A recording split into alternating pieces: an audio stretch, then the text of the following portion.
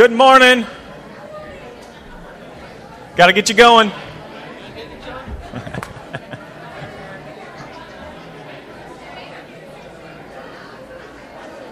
It's like the first bell at school. It takes another 5 minutes to get everybody going.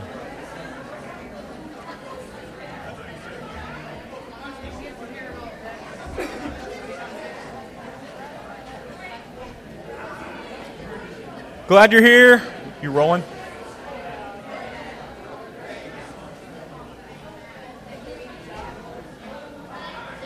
Glad you're here today. We're right in the middle of the story. I'm chomping at the bit. Didn't think this time was ever going to come. Excited about preaching today. Nobody's listening, I know.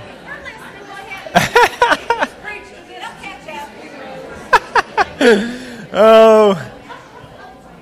If you missed the first half of the Colts game, don't blame me. Oh, that's nobody's surprise. Oh, good to see you today, especially those who are visiting with us. We are really glad you're here. Got lots of things going on right now, and we're in the middle of a sermon series that is kind of blowing our minds, myself included. And one of those things that you can just, sometimes God steps in, which we're going to actually talk about today. Sometimes God just steps in and does his thing, and it kind of blows us away. We're going to talk about how that's happened a little bit today. I want to give you a chance this morning to kind of take a deep breath and kind of center yourself and think about where we're at with things. One of the things that's really dangerous about church is information. And I was reading this week and really got motivated by this thought that if we're not careful, we just gather information. I preach to you, you learn stories, and they just become information that you gather. And really, the truth is, information that we gather just makes us arrogant as Christians. If you don't apply it, you just become an arrogant, grouchy, just an old, mean Christian. If all you do is listen and hear words that I'm preaching, and you hear stories, you just regurgitate them, you don't live them, it really is worthless. And so if you're here today and you're not careful, what you'll do is you'll hear this, you'll file it under information I need to know. It won't apply to your life, and you'll miss out. So I want to be real careful about that. And I think the way to do that today is to kind of take a break, to get centered a little bit, remember why we're here, what we're doing, and then I'm going to dive in. I'm going to go fast today. I got a lot to cover. I got lots of emails from people this week saying, stop apologizing for how long your sermons are. I'm going to try. Now, you may change your mind. About 3 o'clock this afternoon, you all may change your mind. So I'm going to go today. I think I'm pretty good, but if you need a break, I don't blame you. We are really going fast. This stuff is interesting. I was on a plane on the way back from Phoenix this week, and I was riding, and I had my headphones on, and I didn't realize that I was talking out loud. I do that a lot. I'm pretty stupid. And the guy next to me said, "So you're a preacher, huh?" And I thought there was like this divine appointment, like God had told him I was a preacher. And I said, "How did you know I was a preacher?" He goes, "You've been preaching to me for 30 minutes. like, I'm sorry, man. I didn't realize I was talking out loud. He's like, "Well, I'm looking over your shoulder at the PowerPoint. I think I got it." I said, "Well, if you want, then I'll take an offering, So it gave me a good chance. But I'm just pumped about this. I really am excited about this. And the thing is, a lot of times I get excited about sermons because I have something that I need to say to you. And I have that today, but I'm excited about this for me. Like, this is new to me. A lot of this stuff. And the things you're going to hear today are things that I'm realizing and going, did you know, that this is happening? And I talked to a few people this morning that go, I've been reading ahead a little bit, and I had no idea that some of this stuff was in the Bible. Like, this person did this to who? And what was this? And how did that? I'm telling you, if you're reading this thing right now and you're kind of getting bogged down, we're in chapter 4. Right now, we're in the second part of chapter 4. So we're like in the 7th week of our series, so it's kind of weird. But I want to kind of let you know where we're at. We're in a book called The Story, if you haven't seen that. We tried to get some more copies this week, and they were sold out. We are going to get more this coming week if you haven't got it. But the book called The Story is taking us through the Bible from beginning to end in chronological order. And it's kind of blowing our minds, getting some of the history involved with this. But right now, we are at the second half of chapter 4. If you're keeping up, and I really want you to keep up, read chapter 5 this week. Okay? Now, if you're like me, you might need to read it 2 or 3 times because it's short and it's packed full of stuff. If you read it and you go, I still don't get this, I still don't get that, circle the things you don't get and come back here because the chances are I didn't get them either, and so now I'm studying and I'm going to bring them back to you, okay? But we need to dig through this stuff together. Before I get going this morning, I want to pray. That's what I always do before we get started so that we make sure that I don't talk to you, but God talks to you. And so if you would, pray with me. Ask God to speak into your life and into your heart things that change who you are, that change your walk, that change your personality, the things that you don't like about yourself. Pray that God will begin to change those through this story. I think He will. But He wants your permission, and He wants you to ask Him to do that. So let's pray together, and then we'll jump in. God, we thank You for the way You love us today. We thank You for the story of creation, your story from beginning to end, but we thank You for our story and for choosing to be right in the middle of our stories. And God, right now, so many of us are consumed with the details of our stories, the problems, the issues that we face on a daily basis, that we have lost perspective on the point. Would You give us a deep breath today? Would You allow us to step back from our lives and get perspective on who You want us to be? And God, as we hear this word today, as we hear these stories and this stuff about Moses today, would You help us not just take it in our brains, but would You help us pull it into our lives and into our hearts and shape who we are? We choose You right now. With all the stuff that goes on in our lives, all the other places we could be this morning, we choose You. Would You speak to us? Would You be honored by that in Your Son's name? Amen. Okay, here we go. So if you weren't here last week, I do want to get you a little bit caught up. We are studying a man named Moses, who I introduced last week as God's first superhero. You give him a cape, you give him some Batman gadgets, and he is Batman. It's amazing the things he's done. It's amazing the things that God does for him. But if you were here last week, you know I talked a little bit about Rocky Balboa. One of my favorite movies of all time. And we get to see Rocky kind of training. And if you've seen the movie as many times as I have, then you know what happens. And so the first time I watched it, I watched Rocky doing the training bit where he climbs up the stairs and he pulls the log, and he really trains hard. And he gets so pumped up and so... and he ends up kind of falling and breaking down a lot. You kind of get that in your heart to go, I don't know if he's going to make it. But if you've seen the movie and you've seen the ending, you know he makes it. And so really the second, third time you see the movie, you're like, you can do it, you know. I probably say that out loud on the plane too, you know. I'm listening to, you can do it, Rocky. And you get this sense that God's looking at our lives going, you know what, I'm training up a superhero. You got a daughter to raise.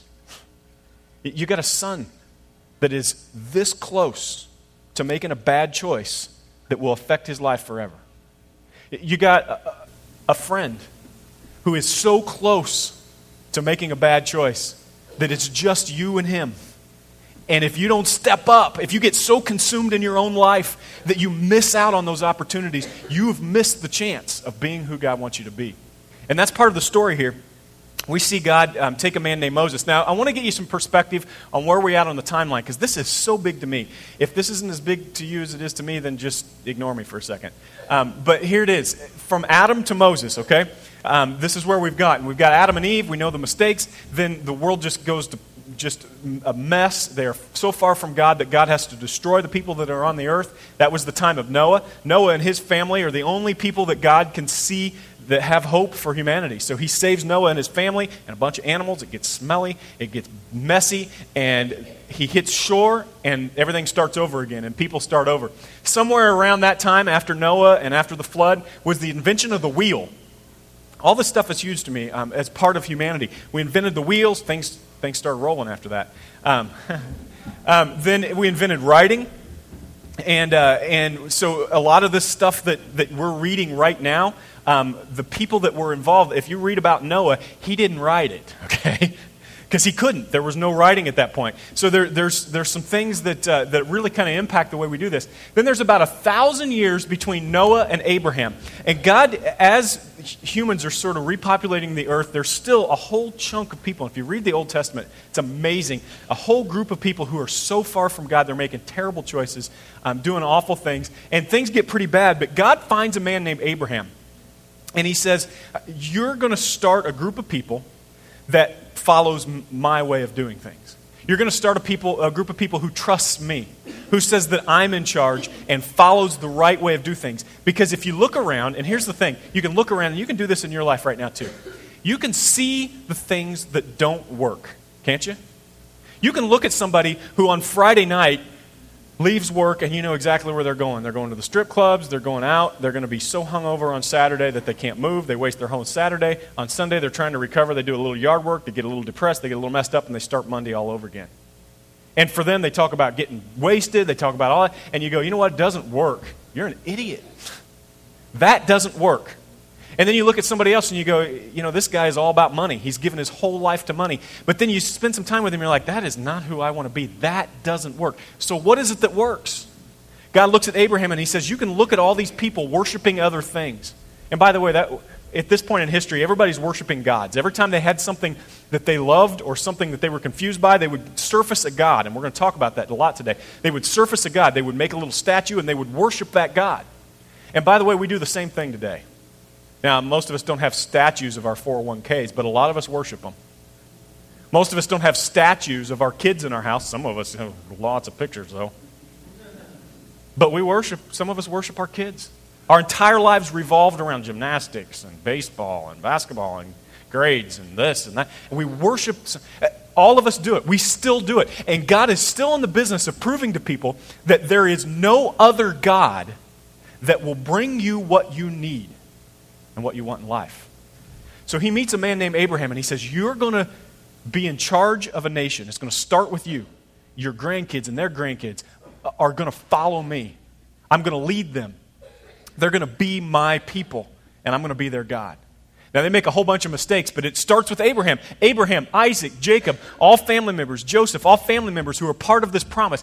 God says to them too, guess what? I'm going to give you a land. I'm going to give you a part of the earth that is for you. He calls it the promised land, land flowing with milk and honey, which would only be good for a little while.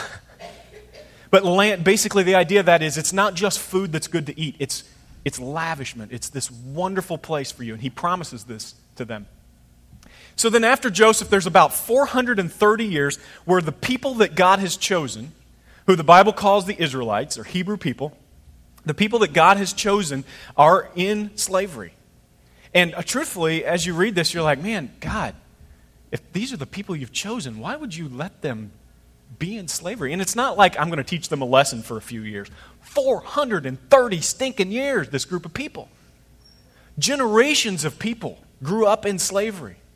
Can you imagine what it was like to not ever have a Saturday morning where you could just sleep in? Can you imagine what it would be like to never have a Sunday afternoon where you can lay on the couch and watch the Colts? Can you imagine what it would be like to never be able to have a movie night with your kids? To never be able to just mow the yard? For generation after generation. Now, it's easy for us now to look back and go, I can't believe those people quit following God. I can't believe they start worshiping other idols. But there is this time in history. One of the things I love about the story, and I'm not pulling any punches with this during this series, there's this time in history and we go, where's God? You know? Like, where is God in this story?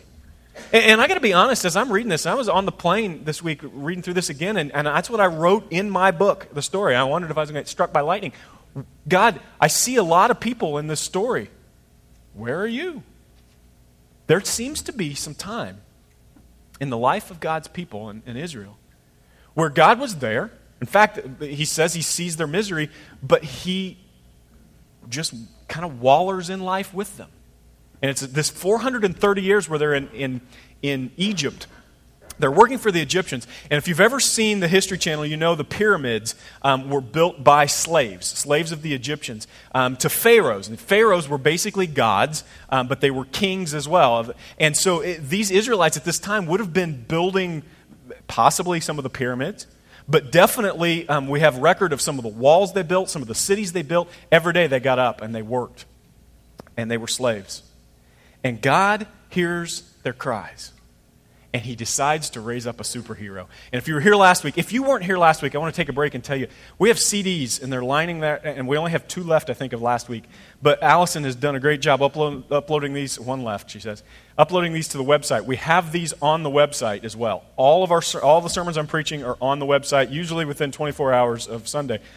We don't want you to miss any of this, okay? Because I don't want you to miss the first part of the story, and I don't have time to cover it all, but you need to know this whole story about Moses is amazing. And last week I spent this whole sermon talking about who Moses was.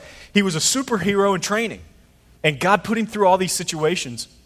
He introduced himself to Moses. He explains who he is. And if you're wondering who God is, pick up that CD if you weren't here last week. It kind of tells you a little bit about how God tells Moses who he is. It's an amazing thing.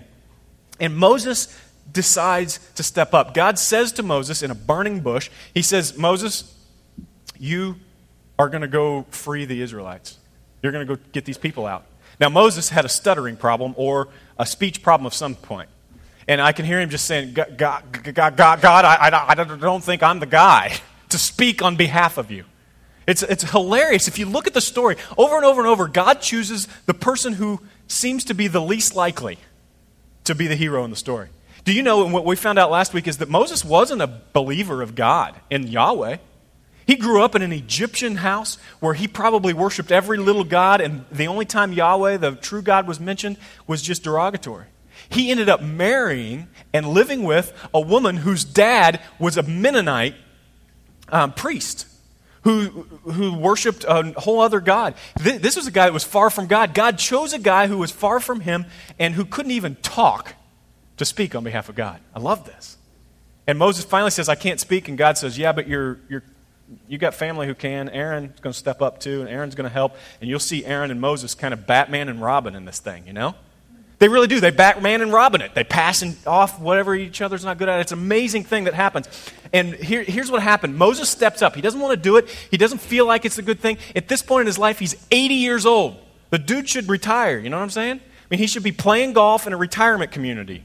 The villages. You know, he should be somewhere in Florida wearing white shoes at this point. But he says, no, I'm going to step up.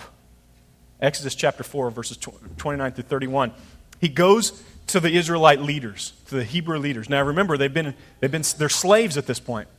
He goes to them. Moses and Aaron brought together all the elders of the Israelites.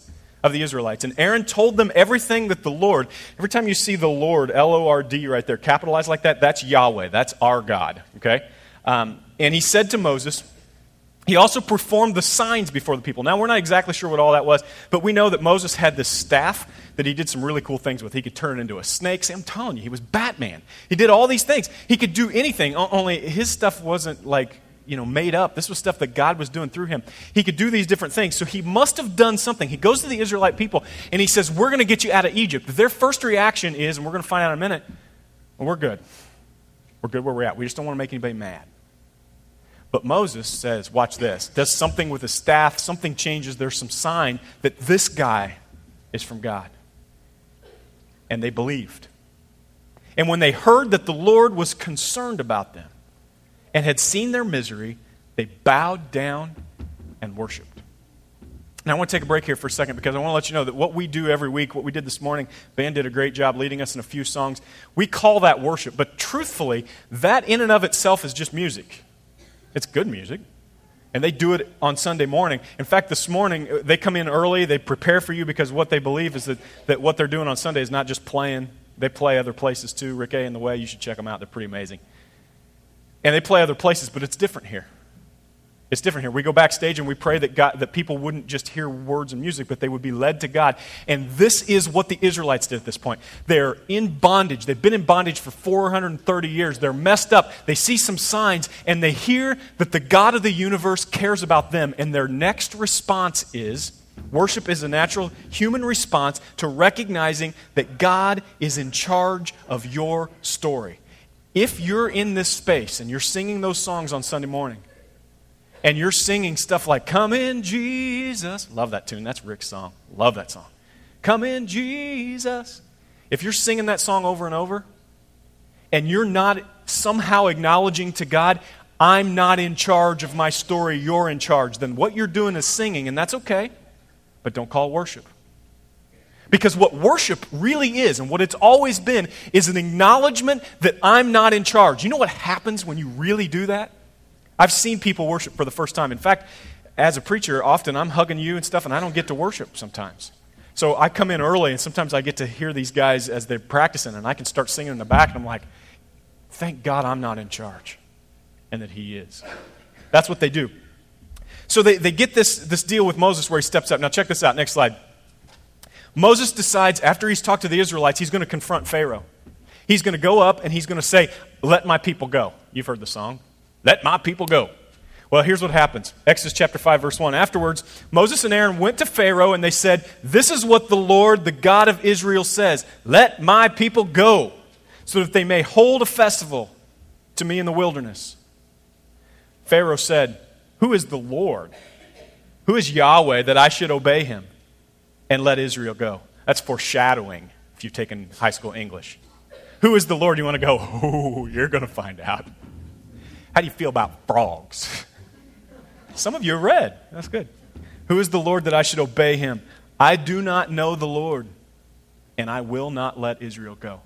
Now, quickly, right now, it's easy for us to think of Pharaoh as this evil guy, and the truth is there was some evil in him. But I want to let you know, this is a problem that we have as Christians right now. We expect people who don't know God, people who aren't Christians, to act like Christians. Have you ever met somebody like that?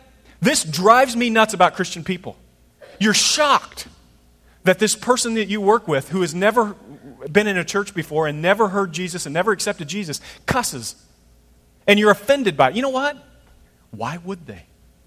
That's what I think of when I hear this story of Pharaoh. He goes, I don't know God. And I don't know who God is. There are lots of gods. Why should I stop for your guy? And there's this sense that I resonate with Pharaoh a little bit here. Like, this is not the way I grew up. I didn't know who this guy is. I don't have to believe just because you believe. This is an amazing thing here in this story. So here's what happened. That same day, Pharaoh got mad. He got really mad at this point. He says, I can't believe these Israelites want me to let them go just because their dude says their God is the big guy. He's the number one guy. So he says, I'll tell you what I'm going to do. I'm going to do the opposite. They're going to work harder. Look at this. That same day, Pharaoh gave this order to the slave drivers and the overseers in charge of the people. You are no longer to supply the people with straw for making bricks. So at this point in history, they make the bricks and then they build the thing. But they get all the materials brought to them. And if you've ever seen it do this in a third world country, it's amazing. They make concrete and stuff. The materials come in and they mix it right there and then they build the stuff. This is what was happening. The materials come in. Pharaoh says, no more. They're going to have to go get their own materials and build it. And then look what else he says. Let them go and gather their own straw, but require them to make the same number of bricks as they were before. Don't reduce the quota. They're lazy. That's why they're crying out, let us go and sacrifice to our God. Make the work harder for the people so that they keep working and pay no attention to lies. This makes the Israelites mad at Moses. Check this out. The people rebel. So Moses comes back, and Pharaoh tells the Israelites they have to work even harder. And Moses says, and they said, may the Lord look upon you. The Israelites are talking to Moses at this point. May the Lord look upon you and judge you. You have made us a stench to Pharaoh and his officials, and have put a sword in their hand to kill us. Here's some things Moses learned right off, and I got to tell you, in ministry, I've seen this so many times, where I've done something, and as a preacher, I've said something stupid, which may happen today, will definitely happen sometime in this series, where I said something wrong or stupid, and it didn't quite work out, and somebody comes to me and is like, God's going to judge you. And some of you may have written me an email like that. I'm not looking anywhere in particular. But where you just go, how can you say that? And we get mad at each other. At this point, though, in this point in history, they wanted to basically stone Moses and Aaron. They wanted to kill them. Because not only did they not help, they made things worse. They made Pharaoh madder. And Moses learns a couple things at this point. Check next slide. Moses learns that some people would rather be slaves than to take the chance of being free. We're going to step out of Moses' story for a second, and I want to talk about your story and the people in your life. You ever met anybody like this? That would rather be a slave to sin in their life? Would rather be an alcoholic than face what it might look like to not have alcohol? Would rather be a drug addict than go to work? Would rather be a slave than be free? Moses meets these Israelites that go, you know what? We don't even want to be free. There's got to be this brokenheartedness in Moses. I know there has to be, because there is in me when I see it. I see it a lot in this community. People who go, you know what, I'm happy being a slave because there's nothing better, is there? Moses goes, no, God has promised you something better. Moses finds out God doesn't promise shelter from messed up people. Even if you're choosing God, boy, we know this, the leaders of this church and the leaders of church in general, we know that even if we're on God's side and we feel God moving, that messed up people will always be in our life and we have to overcome. God doesn't promise shelter from a messed up world. In fact, that sentence down there, God has never promised to remove us from the problems. He's only promised to sustain us through them. If you ever hear a preacher, you can turn on right now, you can turn on Sunday morning television on your TV right now and hear a preacher say to you, once you become a Christian, you won't have any more problems. If you hear that, turn to different channel, okay? Turn it fast. It's a lie. It's not from God. Jesus says, in this life, there will be trouble. In this life, there will be trouble. In fact, if you're a Christian and you're moving in the right direction, there probably will be more trouble. But what you have is the gift, the promise of the creator of the universe, Yahweh, sustaining you through it. Moses learns these, and they're going to be real important as we move on. Next slide. Moses steps up. And when Moses steps up and he says, you know what, we're going to move forward. These Israelites aren't going to detract me. These people who don't understand that there's freedom ahead of them aren't going to detract me. He steps up, and when Moses steps up, God steps in. He steps into the story. And I wrote in my book, in my story, I wrote, finally! Exclamation point. Finally. Have you ever seen a movie like this? I was watching one with Risha last night on the Hallmark Channel. Not my favorite channel. Where you're like, is something going to happen? You know, is this... And you look up at the clock and you're like, oh, there's only 15 minutes left of this movie. And there's still nothing going on. It's still dialogue, you know? And that's the way I was feeling at this point. Like, where's God? And you got to think this is the way the Israelites are feeling at this point. Maybe you felt like this in your life. You're going through this thing and you're like, gosh, this is getting really hard to believe. It's getting really hard to think. And God goes, you step up first, and then I'll step in. Isn't this amazing? If you look at this story, if you look at it as a whole, God didn't need Moses. This dude can't even talk. He's 80 years old. He's in a wheelchair leading the Israelites through the desert, you know? He doesn't need Moses. He doesn't need Aaron. The guy can turn a stick into a snake. He can separate the waters at any time. He doesn't need them. Here's the thing. He wants leaders. He wants superheroes. And what he says, I don't know why he works this way, but he does. He uses people. And he says this, you step up and I'll step in. You know how many churches I've been in my life where the leaders go, let's sit back and see what God's going to do. And God goes, you step up and then I'll step in. But don't expect me to step in and you just to sit back and watch. It doesn't work that way. Now, if you're in your life right now, you're going, well, I'm just waiting for God to step in. I'm tired of waiting for God to step in. Maybe it's time to step up. Maybe it's time to make a change. Maybe it's time to move closer to God. Maybe there's a superhero calling, like the bat signal. You know the bat signal, the little bat thing? I don't know what it is for you. Maybe that's in your life and you're ignoring it. Maybe there's a neighbor. Maybe there's a person and all you're doing is going, well, I don't care about their life because right now my life is... And it's just this big whine fest in your house. And not in a good way.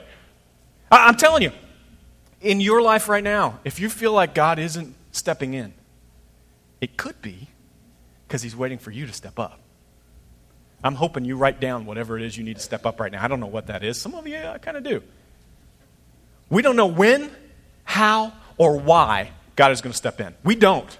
And if you look through the story, this is a theme. We don't know why God chooses to step in sometimes. But one of the things that I've noticed is it usually it follows somebody stepping up. Even somebody stupid. Even somebody who's not prepared. Even somebody who makes mistakes. Even somebody who just goes and tries it and then they're like, oh, that was dumb. God then steps in and fixes it. Have you noticed this through the story? You're going to notice this. Circle it in your Bible. And today, as you're going, but you're doing what the Israelites are doing, but I just think I want to be a slave. I just think I don't want to. God's going, if you want me to step in, you need to step up. Some of you got some marriage issues going on right now. And things just got real tense with you and your spouse. You're just kind of acting like you're all right. And the truth is you're going, I wish God would fix her. Do you know how many women have come to me since I've been preaching and said, man, did he need to hear that this morning? Yeah. And then 3 weeks later they come and go, well, Harold won't come back to church. I said, well, why won't he come back to church? Well, I told him all week what you preached. I preached to him all week, and he won't. No wonder he won't come back to church. He's been getting it all week at home.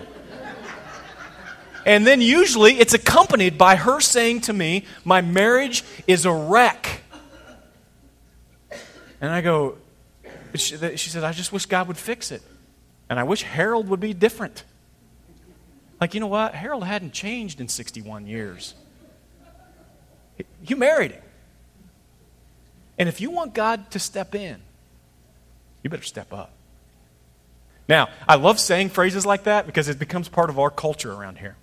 And those of you who are in this space today who are Christian people, if you're not a Christian, you're kind of off the hook here. You're just kind of, but once you become a Christian, once you decide, yes, I'm following God on this thing, you may hear me say those exact words to you.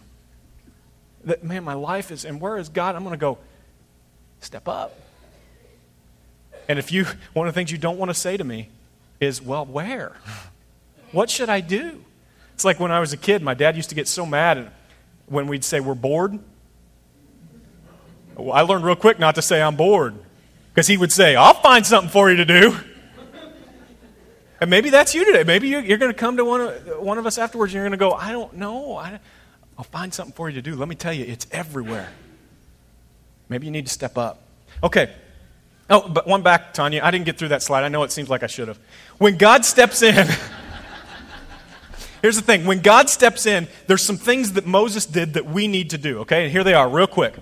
Some things we need to do. When God steps in, we need to get closer to him, okay? When we see that happen in our life, it's happening for me right now. This series, God has stepped in. Because I'm not this good a preacher. I am not smart. I don't have time.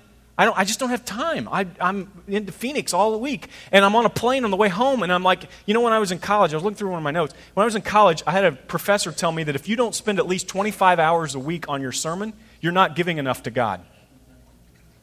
And I'm just going to be real honest with you. I got on a plane on Wednesday this week and hadn't looked at this.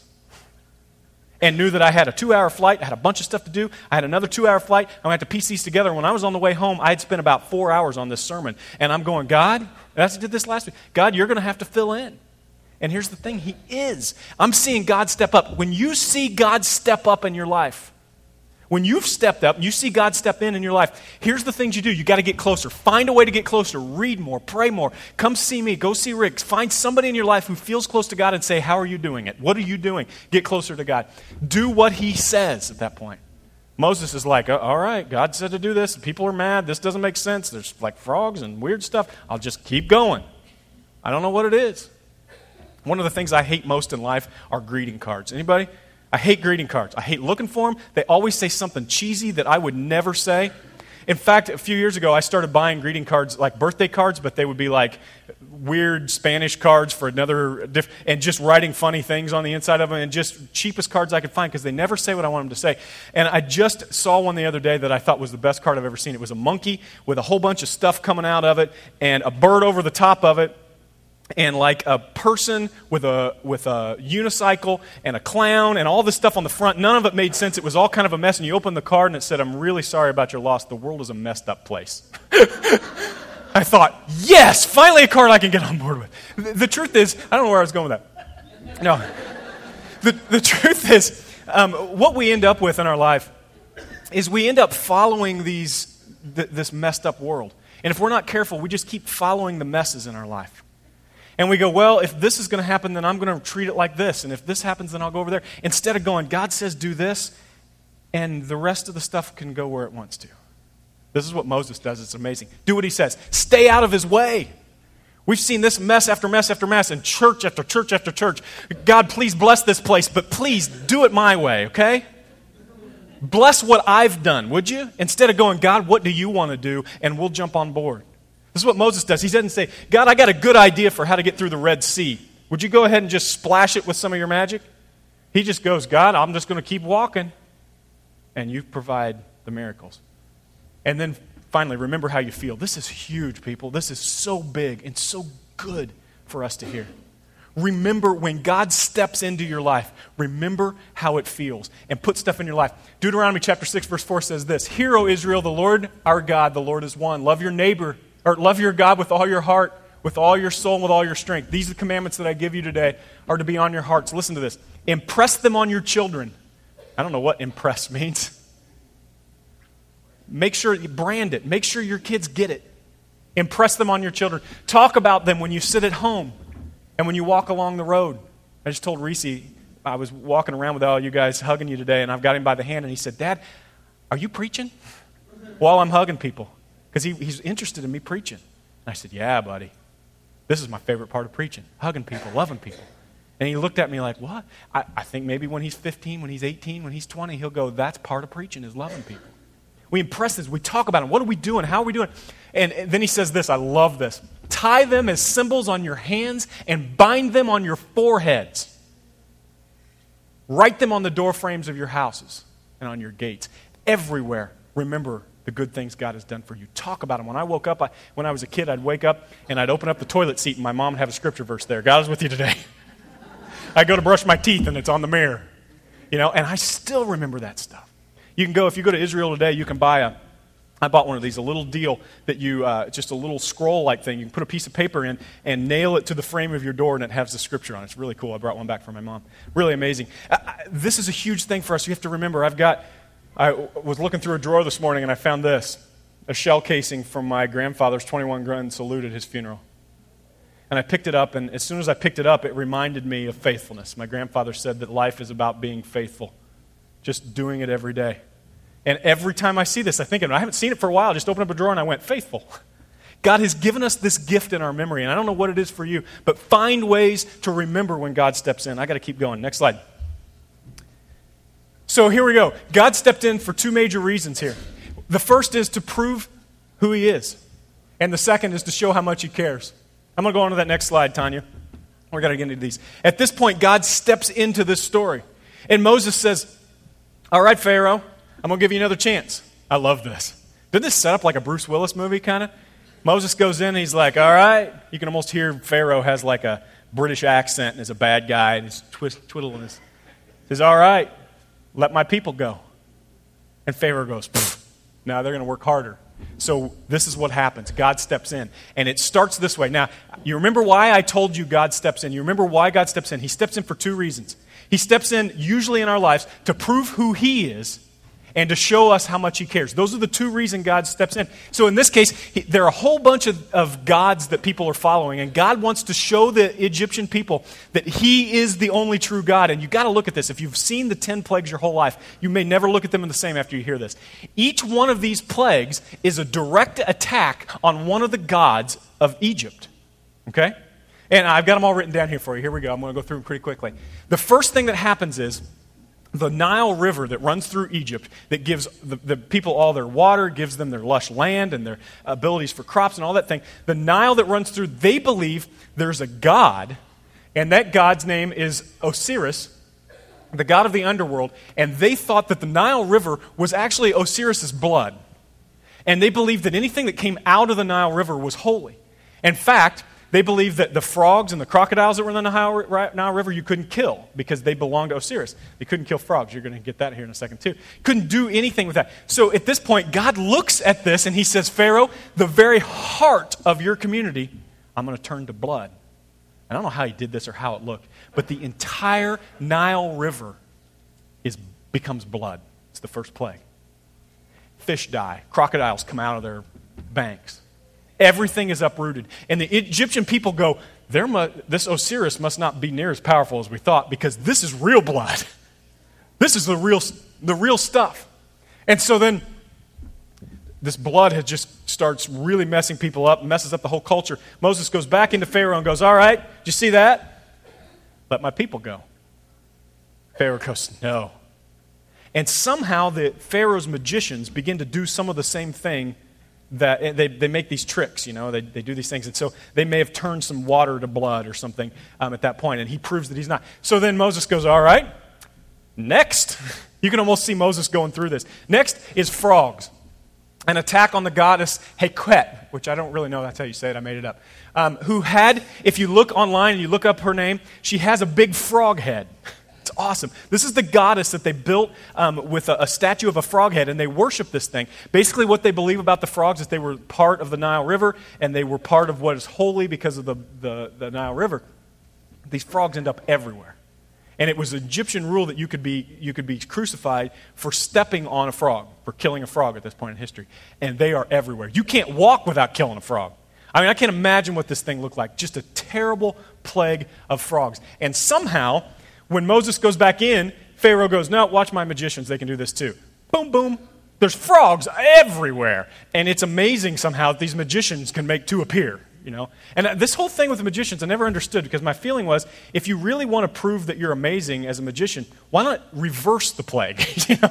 But they didn't, and they just created a couple frogs. So Moses said, all right, if you still won't let my people go, here comes the third. Gnats. Attack on the god Set, the god of the desert. Moses goes to the desert. He taps on the sand with his staff, and the whole desert becomes gnats. Can you imagine the gross, awful feeling? Now, this is the first one that the magicians really couldn't do anything about. They're like, I can't. He beat me. He wins.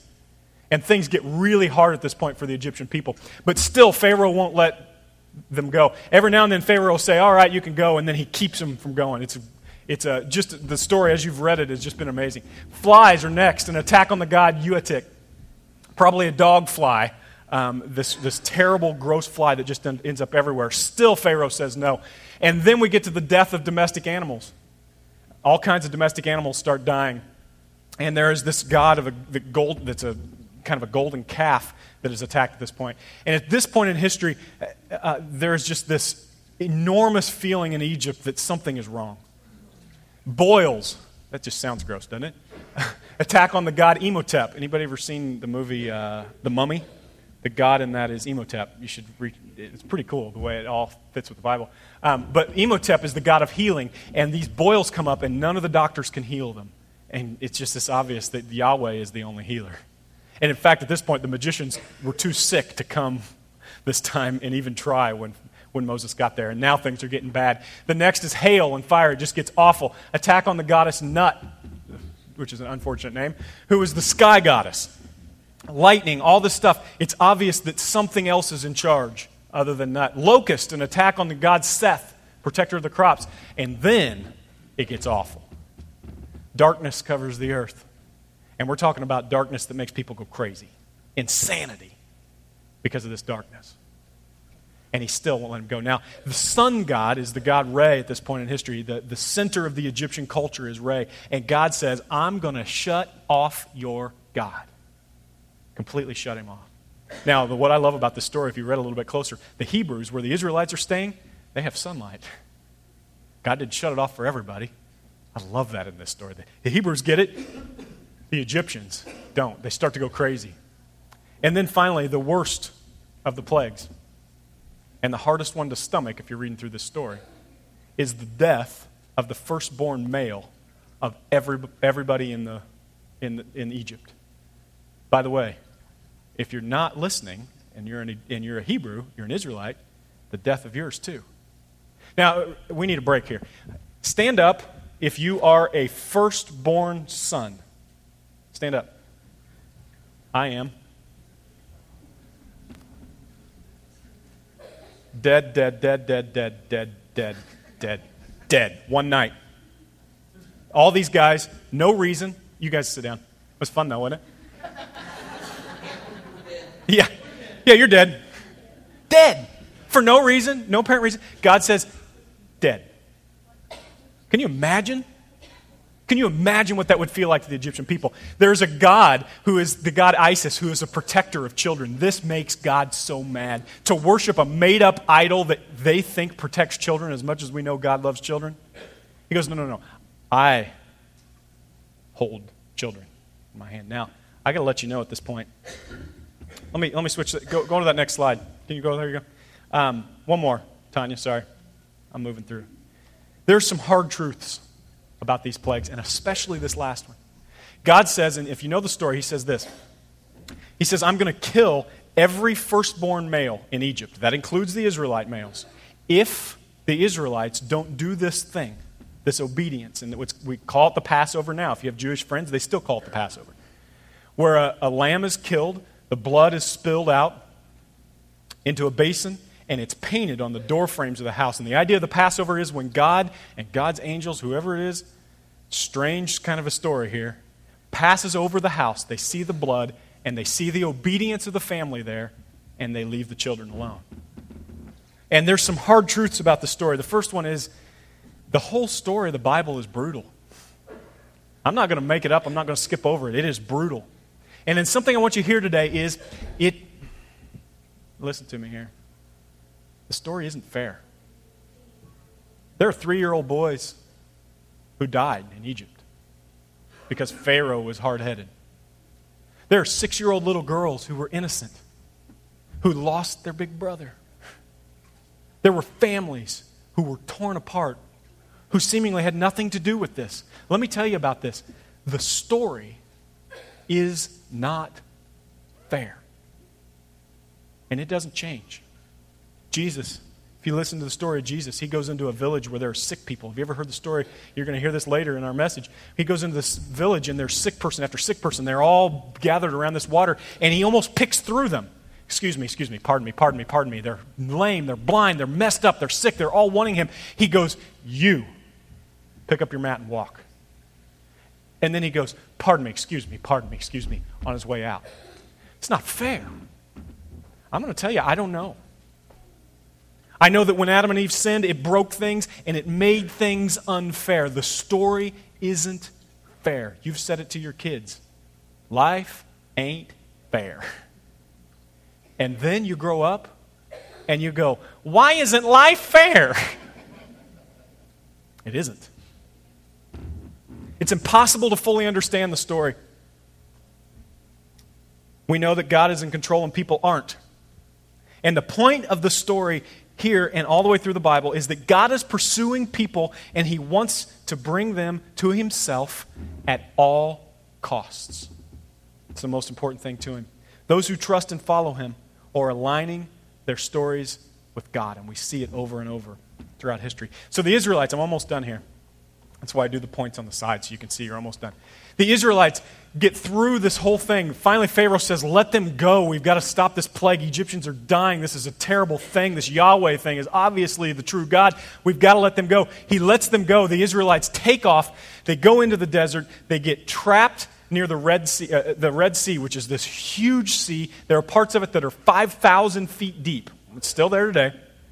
5,000 feet deep. Huge canyons in this place that are as big as the Grand Canyon that are under the water. It's an amazing sea. It's one of the most incredible seas in the world. They get trapped up against this sea. The Pharaoh's army decides, nope, they're not going. We're going to kill them all. Pharaoh's army comes after them, and here they stand with the Red Sea on one side of them, waves crashing, and Pharaoh's army coming at them, ready to kill them on the other. And the Israelites, who have seen plague after plague after plague, they've seen God's miracles after miracle after miracle, go, now you've done it, Moses. You've brought us out here to get killed. And they get in this whiny attitude. You've done it to us again, and we're out in the middle of nowhere, and we're better off being slaves. We should have stayed and made bricks. And Moses answers the people, don't be afraid. See what happens when panic sets in people is that faith surfaces. This is why I love this church. Maybe the reason I'm still preaching here. Because when there's a flood in Paragon and hope goes away, the church stands up. We know where the hope comes from. When there's a mess, when there's a funeral, when there's just a messed up time and everybody panics, when the world starts saying the economy's going and we don't know who to hire as president, we go, the faith stands up. We know who is in charge. Moses goes, guys, I know the army's coming. I know the sea's there. Trust God. Don't be afraid. Stand firm and you will see the deliverance of the Lord. Now you got to think Moses is going, right, God? Do something here. You'll see the deliverance of the Lord that we'll bring today. The Egyptians see today. The Egyptians that you see right now, you will never see again. Right, God? Here it comes anytime, God. The Lord will fight for you. You need only be still. Between a rock and a wet place, they find themselves. Next slide. Then God steps in to show how much he cares. Exodus 14:26. Then the Lord said to Moses, stretch out your hand over the sea so that the waters may flow back over the Egyptians and their chariots and horsemen. Moses stretched out his hand over the sea, and at a daybreak the sea went back to its place. The Egyptians were fleeing toward it, and the Lord swept them into the sea. The water flowed back and covered the chariots and horsemen, the entire army of Pharaoh that had been following the Israelites into the sea, and not one of them survived. But the Israelites went through the sea on dry ground with a wall of water on their right and on their left. That day the Lord saved Israel from the hands of the Egyptians, and Israel saw the Egyptians lying dead on the shore. And when the Israelites saw the mighty hand of the Lord displayed against the Egyptians, the people feared the Lord and put their trust in him and in Moses as his servant. And we come out with Eye of the Tiger. Love this. God proves to a nation that he is who he says he is, and then he proves to his people that he cares in the midst of their mess. That's who God is. Where are you in your story today? Band, you guys can come up. See, I told you we're getting close. Where are you in your story? You having a hard time trusting God like the Israelites? Are you starting to whine? Are you missing the point of your story because of all the little things? Do you need to step up in your life? Or are you choosing slavery over freedom? Okay, next slide. The perspective on this story is a couple things. One, that sin in our lives is slavery.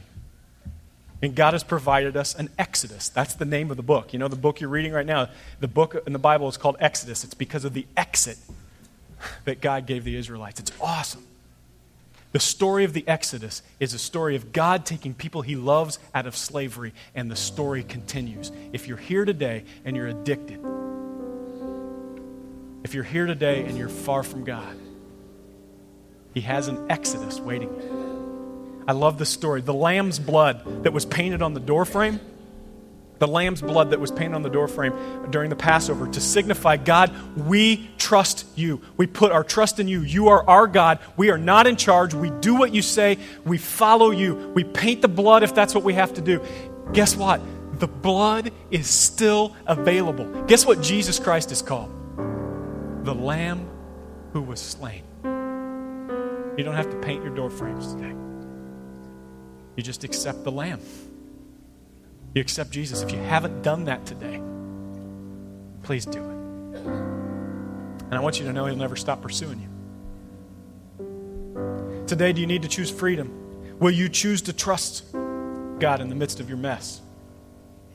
Can you get perspective on your story? And then finally, here's where I want to go with this song. This is why I had the band play this song last today. I'm going to ask you, go ahead and stand up with me.